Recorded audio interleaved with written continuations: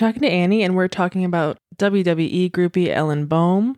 Content warning is for brief mention of Hulk Hogan. Come join us on Patreon. We have a general support tier as well as a tier that gets you 3 bonus episodes a month. You can follow us on Instagram at Tell No One Podcast or send us an email at tellnoonepod@gmail.com. Sources are in the show notes. Everything's alleged, but this is definitely Tell No One. Enjoy.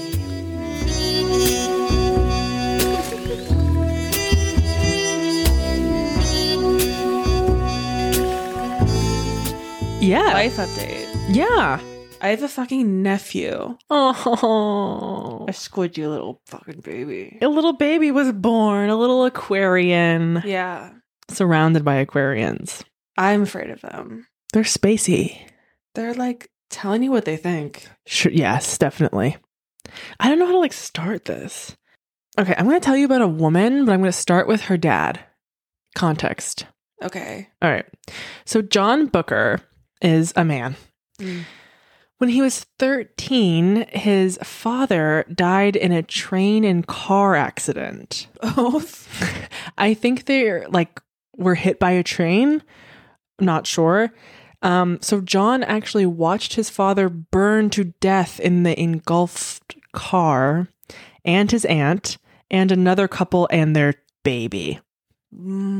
He was the only survivor. He ends up dropping out of high school and becoming an alcoholic. It's also kind of old timey. We're 50s, 40s. Yeah, they died on the train track. Right, I guess that is a given.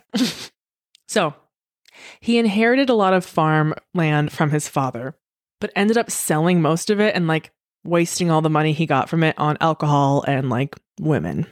So he gets married and he has 7 children with his wife, Mary, and then he fully abandons them, just ups and leaves.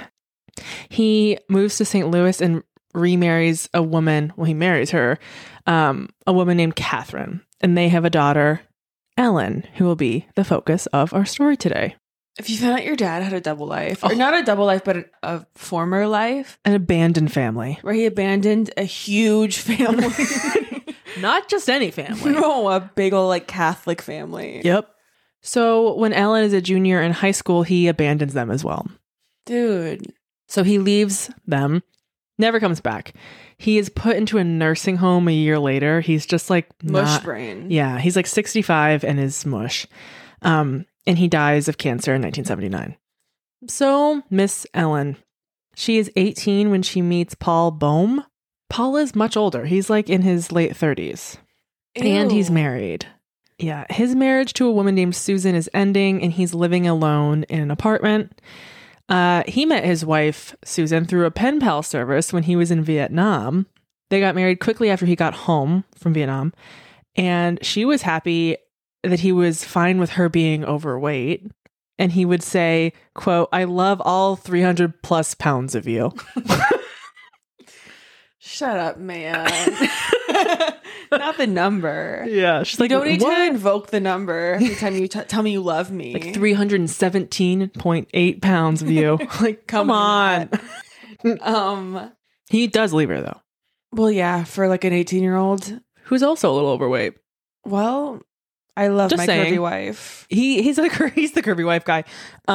He ends up adopting her 2 children that she had from a previous relationship, and then they have 2 kids together. The original wife? Yeah, Susan. Ellen and Paul move in together. They okay, now we're with our teenager? Yes. Yep. Roger that. I love turning 38. I love being a man turning 38 and getting my teen. Your Saturn routine.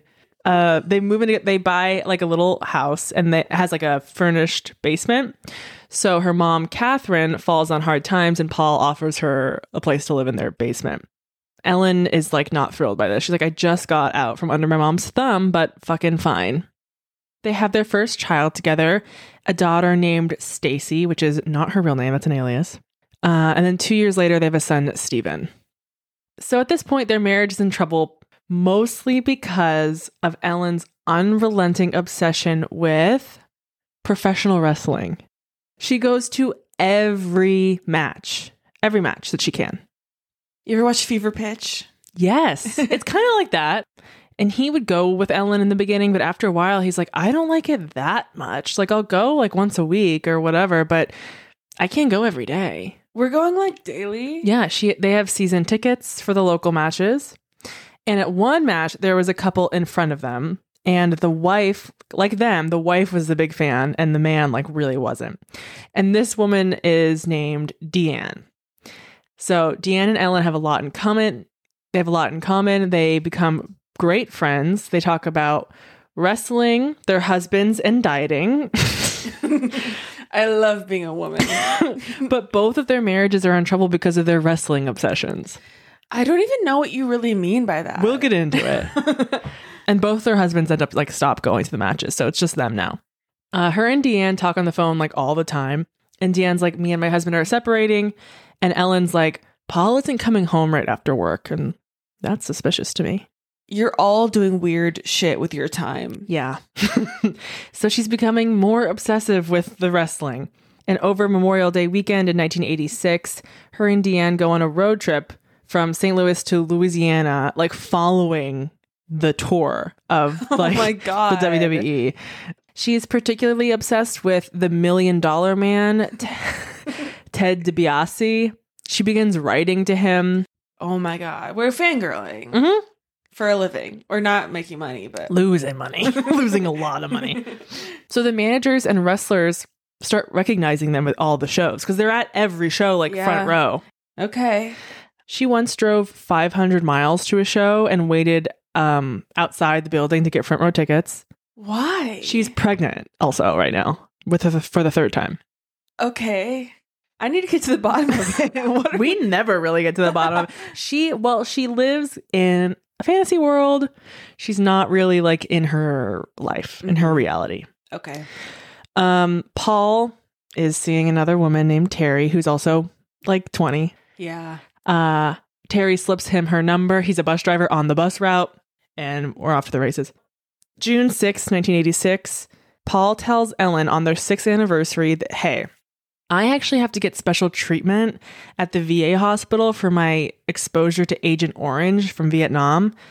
It's going to be months of treatment, so I'm going to be leaving for months.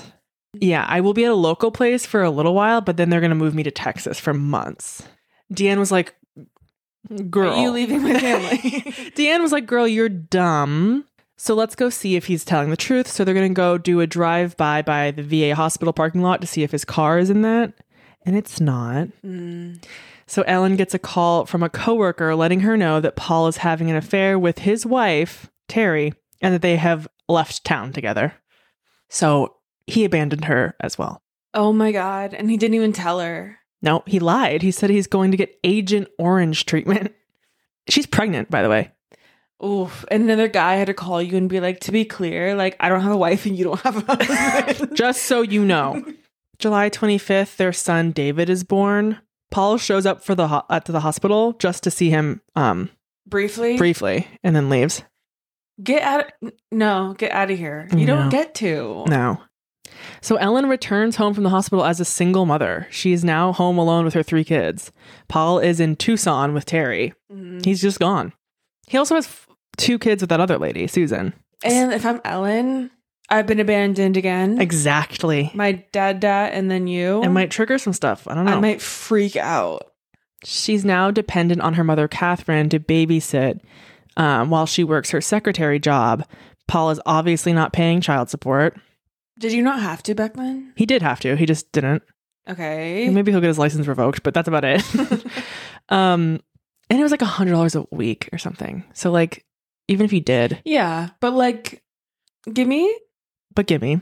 Ellen and Susan, Paul's first wife, both bond together over them being ditched by Paul. And their children are half siblings. So yeah, one day you're the 18-year-old girlfriends and then you're the abandonee. In a span of 6 years. Fall of 1988, she files for bankruptcy, loses the house, and they move into an apartment. She's now delivering pizza on top of her day job. It's bleak. You might want to delve into the fantasy world of WWE for a night. So this is not slowing down her true love for wrestling. Her mom will watch her children when she goes on overnight trips to wrestling matches. You can't afford that. No, she cannot. So in a Kansas City trip with Deanne, Ellen really tries to make it happen with one of the wrestling refs. She's a groupie through and through. A ref. Mm-hmm. Oh, anyone fuck. tangentially related to the wrestling to world. Hulk Hogan. Uh-huh.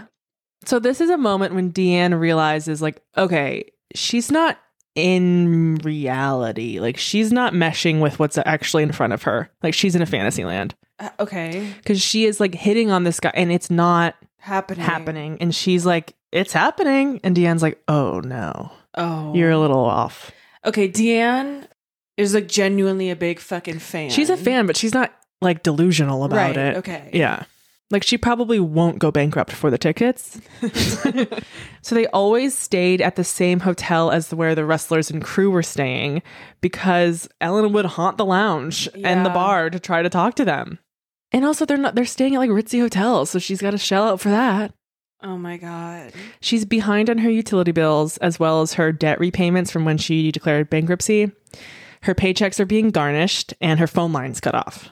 Dude, I'm putting it all on the line That's to like maybe fuck a referee. Oh my act God. as if, like, how many times? What would a girl who did get fucked by a referee do? Wake up every morning and do what she would do. What would her morning routine be like? Thanksgiving 1988, Ellen cooks the meal and celebrates with her kids and her mother.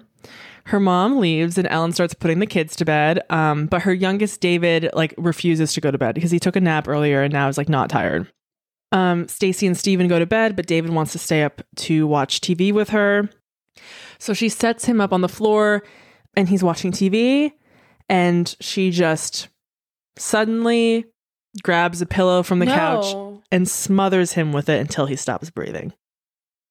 Oh my God. I feel bewildered. Wow. I thought you knew. No. Yeah, sorry. Well, they're not the problem. No, they're not well, they are costing her a lot.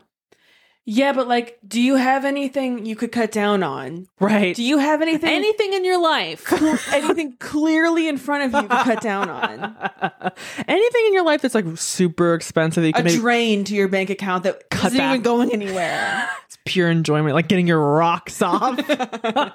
She smothers David and he's like still on the ground. She calls her friend Sandy and they chat about Thanksgiving. She mentions that David refused to go to sleep tonight and that he had a cold and she had bought him some cough medicine. And then like towards the end of the conversation, she says, oop, I gotta go. Like something's wrong with him. So Dude. now she calls 911 and wakes up Steven and Stacy and tells them to get dressed to go to the hospital. But when they wake up and they like get together, she's like, I'm actually going to go run around for help. So she's called an ambulance, told her kids they were driving to the hospital, and is also now like running around in the apartment hallways. Yelling like Yelling my kid. help or whatever. But also like no one sees her. When the EMTs arrive, she's not there. And little Stacy has to open the door and let them in and direct them to her dead brother on the floor. She's like 7. So the EMTs do CPR on David. 10 minutes go by before she comes back to the apartment from wherever she was. So yeah, she finally appears as they are like loading him into the ambulance. But why did she do that? I don't know. To not have to be there and put on the show of being like Maybe. frantic? Like, I don't have it in me. Yeah, because when they do see her, she is oddly fine and refuses to ride in the ambulance with him. And is like, Whoa. I'll meet you there. So after the ambulance drove away without her, she calls her friend Sandy again and is like, can you watch my kids? I have to go to the hospital. So when she gets to the hospital, they are working on David. He could not be resuscitated and was put on life support machines. So after an hour of like being at the hospital, she goes home and goes to sleep. Fuck. The next morning, David is moved to the PICU, the Pediatric Intensive Care Unit. She rolls in at 9 a.m. Oh man. with like a Dunkies. Girl, wet hair and a Dunkin'. So she calls Deanne and Deanne's freaking the fuck out. She's David's godmother as well. And like, of course, you're close with the kid. Hello, this is traumatizing. So she rushes to be there. And Ellen tells her that he was watching television and stopped breathing and turned blue. Okay. Then she says, I want to go take a nap in the lounge. And Deanne's like, yeah, okay. Like, I bet you were up all night, like assuming that she had been up all night. No, I wouldn't. I wouldn't assume that, Deanne. No, dude. So she's like, I'll go sit like vigil by his bedside while you go nap. Like, I'm sure you've had a traumatic night. They're like that till 11 p.m. She's sleeping all day in the lounge. What? Yeah. Not a care in the fucking world. Not any like updates, like nothing. So doctors come into his room and do brain scans, and they tell Deanne, because like his mom's nowhere to be found. They tell Deanne that there's almost no activity. She wakes Ellen up, and the doctors tell them both that they're going to do another scan in the morning to like confirm, but you guys can go home. Like, there's nothing we can do tonight. When they get home, Ellen's like, want to watch wrestling? No, I'm having a big day today. This is like the worst day of my life. It's not even my kid. Me, Deanne. Yeah. So the next morning at the hospital, they are told that David is brain dead. And she tells them to turn off the machines. And they're all disturbed by her behavior. And they will say, like, look, we've seen a lot of people act differently in these situations. We've never seen this, though. Like, fully, okay, turn it off. Yeah, just unemotional. Deanne is devastated. I think, like, you can tell when people are trying not to be emotional. Yes. And when they're genuinely not emotional. Yeah. You know? Yeah. And so they let them have like a minute with his body. Don't need it. And she like holds him, but like Deanne's like, it looked as if she was putting on a show. Like she was doing something. It didn't seem genuine. Yeah. So they wouldn't you be like, Dan, can I have a minute? Right. Like, can you fuck off? Let me hold my kid. No, she like wanted to be seen doing it. Yeah. Oh. They couldn't find any cause of death, so they label it SIDS. So Ellen calls her mother and lets her know that she has turned off the machines. And then Deanne overhears her on the phone ask her mom, like, hey, can I talk to Stacy? And Deanne stops her before she could tell her daughter about her brother's death over the phone.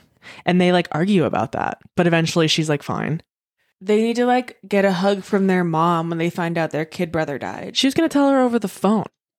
So Ellen starts making funeral arrangements for David, but she's also very excited to get first row seats at an upcoming match. No joy anymore. If your kid died randomly, you'd have no joy anymore. Yeah. She calls Deanne and offers to buy the tickets on her way to the funeral. She's like, I can swing by. No, not like I can get him on my way. Yeah. To my 2-year-old's funeral. The most tragic shit you could ever think of. Yeah. So her coworkers in like the community like rally around Ellen and raise over $1,000 for her.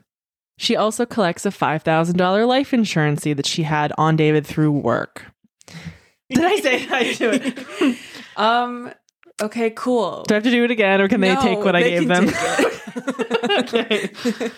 So she gets the $5,000 payout, but she refuses to pay the $2,000 funeral bill. So she bounces back oddly quickly. Her nail tech was surprised when she made her usual standing appointment a week after her son's death. Spent the whole appointment talking about wrestling and how all the men were like clamoring to sleep with her. And when talking about David at all, she said, all I have to do now is get rid of his toys. Get rid of? I don't even feel well. The shit.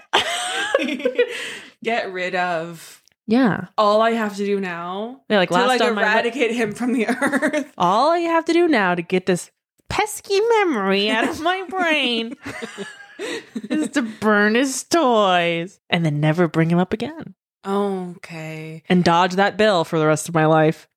Well, they will be calling. Yeah. They will collect. Yeah. Clamoring. By the way, clamoring. Oh, they're well, I said clamoring, but like, do you really think that? And you think that you like wouldn't if they had clamored? Exactly. We know what happened in Kansas City and what didn't happen in Kansas City. So she has enough money to afford to pay the funeral home and buy him a headstone, but she doesn't. Unmarked grave for my boy. No. Yeah. I can't believe it, because you can't even like fake it. Like you're so greedy that you won't even like shell out a little bit of your life insurance. Yeah. To keep up appearances. Right. And you got that $1,000 from your coworkers like raising money for you. And we didn't do that for you to go have fun. We did it for you to like bury your Buy kid. the headstone, dude. Please. It's We're freaking begging us you. out. Please. I can't walk by it. So she takes her alive kids to Disney World and a road trip. She goes on another road trip to a wrestling match. Deanne doesn't know about any of this like weird, funky money shit. She doesn't know that. 1989, the money's gone. One day they're eating lunch together and Ellen points out to Deanne, like, oh, I work with that guy. He is like dying to take me away for the weekend. And she's like, I don't believe you. Like, she just makes that up. Yeah. She's like, he's clamoring for me. Does she really believe that? I think she is lying. Like, no, she's lying. Knowingly Yeah. lying? I think she just like makes it her sound good. I don't know. So Ellen is also overheard on. Okay, so her phone is cut off, so she has to make all her phone calls from the office. She's also overheard on her company phone talking to life insurance companies about increasing policies on her 2 remaining children. She gets quotes for $30,000 each on Stephen and Stacy. She tells the company she'll think about it. She talks to a coworker and asks for a referral to a different company and asks them for quotes. She ends up getting 2 $50,000 life insurances again. She ends up getting 2 $50,000 policies on August 22nd.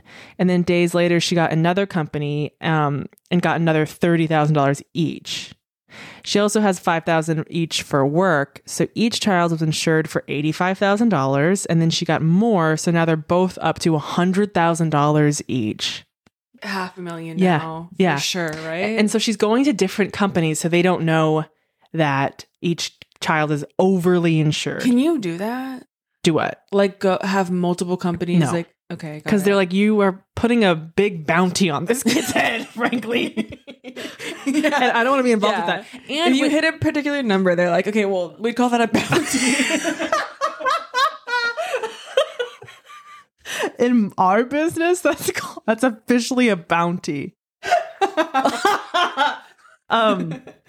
And they would see that like she can't afford to make these premium payments. Like, it's very odd that her phone's cut off and yet she has like 6 monthly payments for life insurance. Like, right. huh? Like, you clearly don't intend to make them. Right. Or you clearly intend to like cash in. Cash out. Yeah, cash in and cash out. Yeah. Okay. So she goes days without talking to her kids while she's on wrestling trips. Who are they with her mom? Probably. Mhm. But like, I don't even care to call. No. I'm gonna kill you. Right. Why do I care? Right. Like, what's new? I don't care. So, side note, a couple months before David's death, Stephen was hospitalized for hypoglycemia and he had a mild seizure. So this made him be denied for an extra $20,000 policy. So she's like, fuck. Rats. All right. This is crazy. September 13th, 1989, Stacy is playing with her Barbie dolls in the bathtub. Stephen is in bed and Ellen is putting away groceries. It's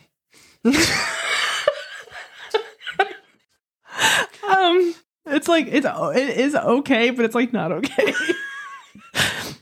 Ellen grabs her hair dryer. I'm sorry. Ellen grabs her hair dryer and plugs it in right outside the bathroom door. Mm-hmm. Stacy is in the bathtub washing her face and her eyes are closed, but suddenly she hears a noise and feels a sudden body pain all over her body. She tries to get out of the tub, but can't. Can't move because she's being electrocuted. Yeah. Yep. She screams for her mom, but Stephen runs in before Ellen even gets in there. Mm-hmm. And then Ellen comes and unplugs the dryer. Stacy is okay, and she gets out of the tub, but has blood coming from her mouth. Oh my God. I know. And Ellen's like, we got to go to the ER, I guess.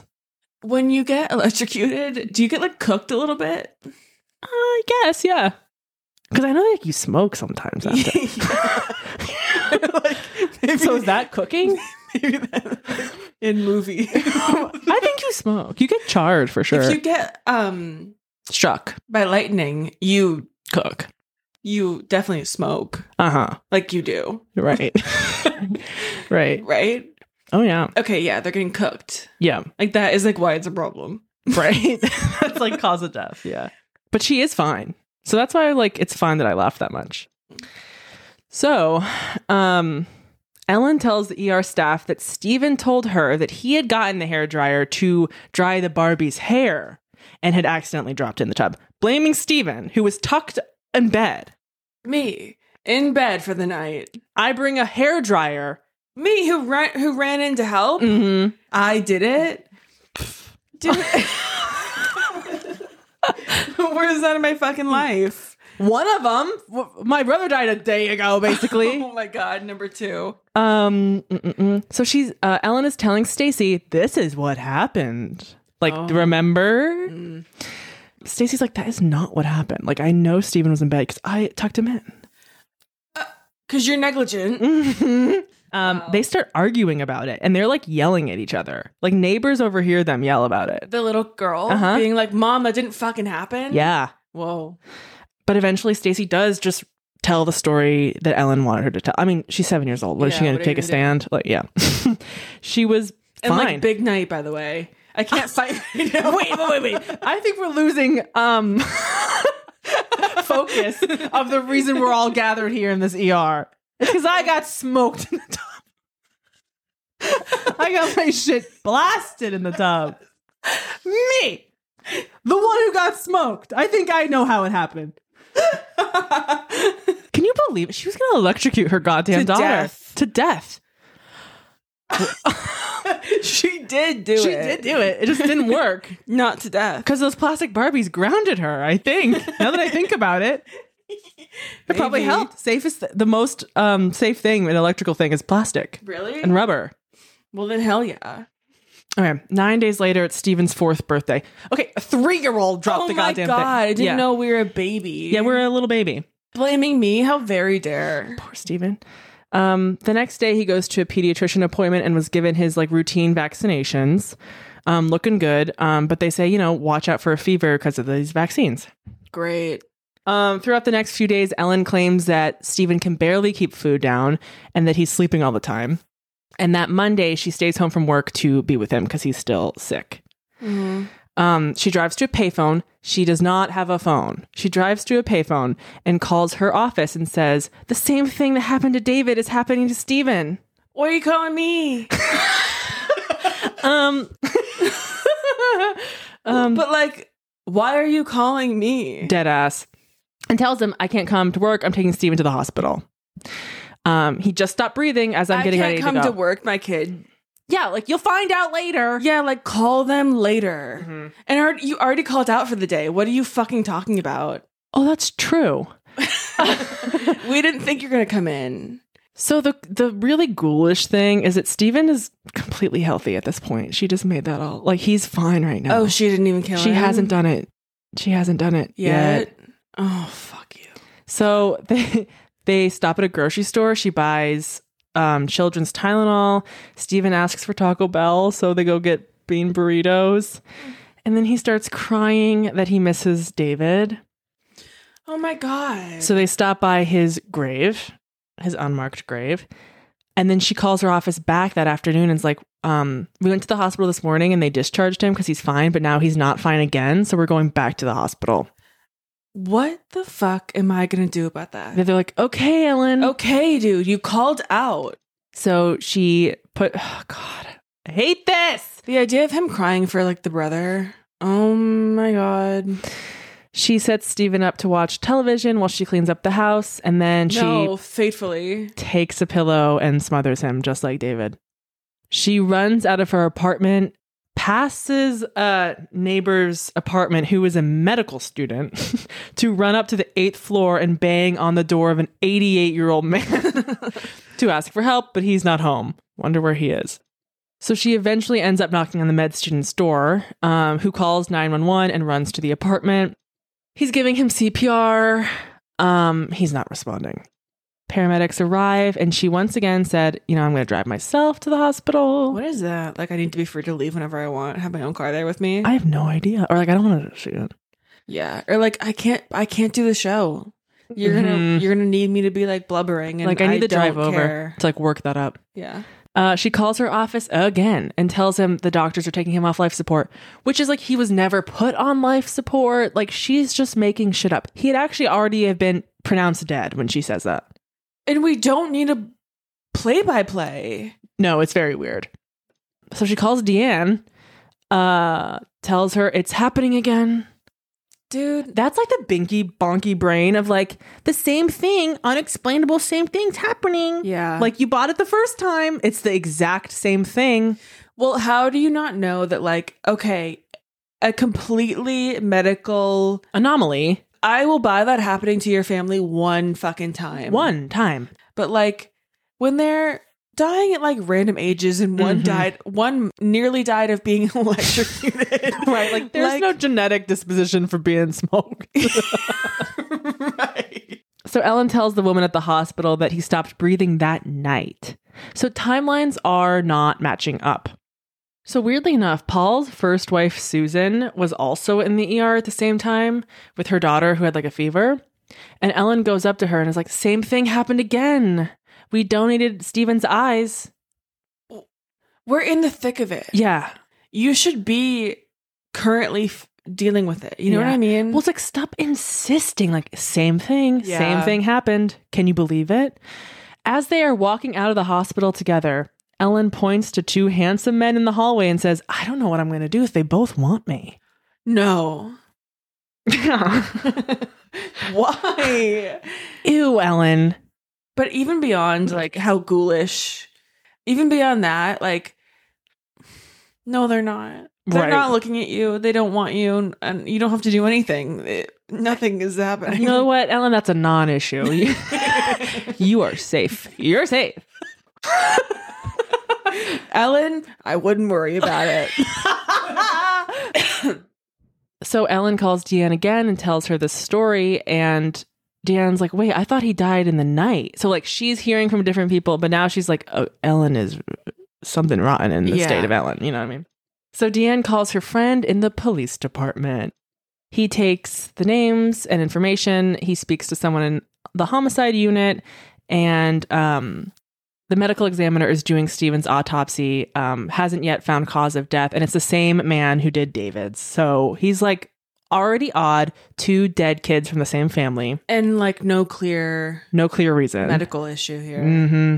Paul now learns about Steven's death as well, and he's like, what? He says, what is she doing to those kids? But he doesn't really do anything. He just calls his local police in Tucson and CPS. But he didn't contact anyone in St. Louis or reach out to Ellen herself. Or go there. Freak. Yeah, he's a freak. So the police interview Deanne and some of other friends.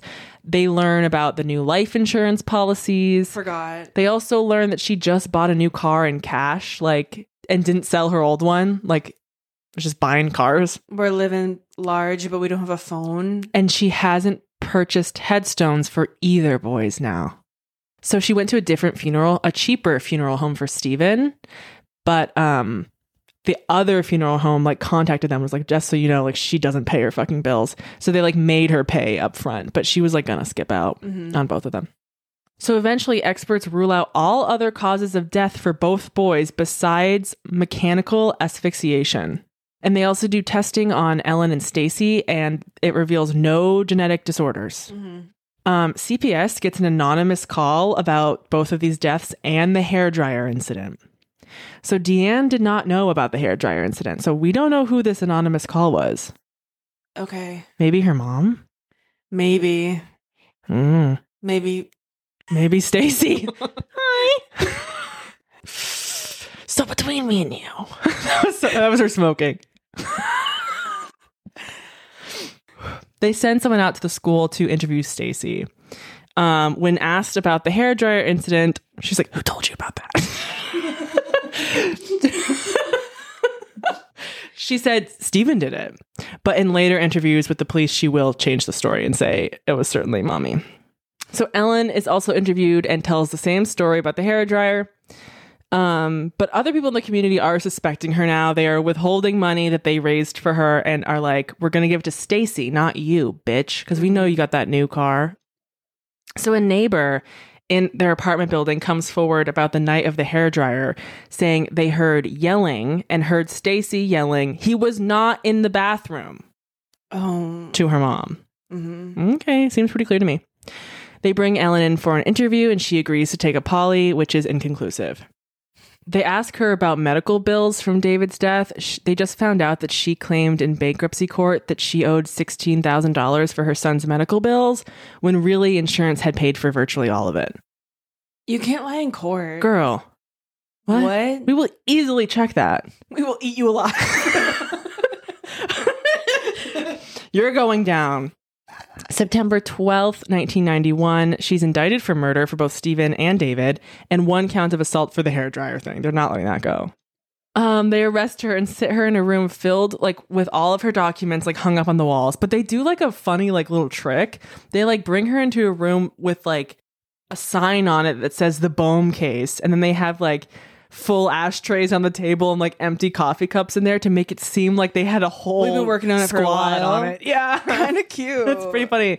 And she basically immediately confesses to killing both of her sons. She says that she was overwhelmed as a single mother and that she, quote, gave in to killing them. Quote, "I put the couch pillow over him and my hands were on both sides and he was really strong. He did struggle a little. And then I put that couch pillow right there for about 45 seconds at the most. Then I put the pillow back on the couch. And at this point, he was lying on his back. I called my girlfriend and we talked, about what each of us did for Thanksgiving." She's telling it in a very like not accountable way. No, she gave in. Like it's this irresistible and, like, impulse we all I put have. the pillow over him for a while, Mhm. and then I put it back on the couch. Like, no. You like pushed it against your struggling little body. Right. Like you had know to what I mean? fight to continue doing it. Yeah. Yeah, it was a passive act. Yeah. She did not admit to the hairdryer. She will not take that on. She would plead guilty if they took the death penalty off the table, so she does. She's sentenced to 2 life terms to run concurrently, so like she's not getting out. Mm-hmm. And Stacy was put into foster care and has a different name. That's that. Good for her. Yeah, I guess. I hope she's okay. Well, she got out. She got out by the skin of her goddamn teeth. I mean, I would never take a bath again. I know. I was thinking about that when we were first talking about it. I'm like, she can't take baths. That's so traumatizing. I will never have another tubby time in my fucking life. No, or like close your eyes around water. Well, goddamn, tell no one.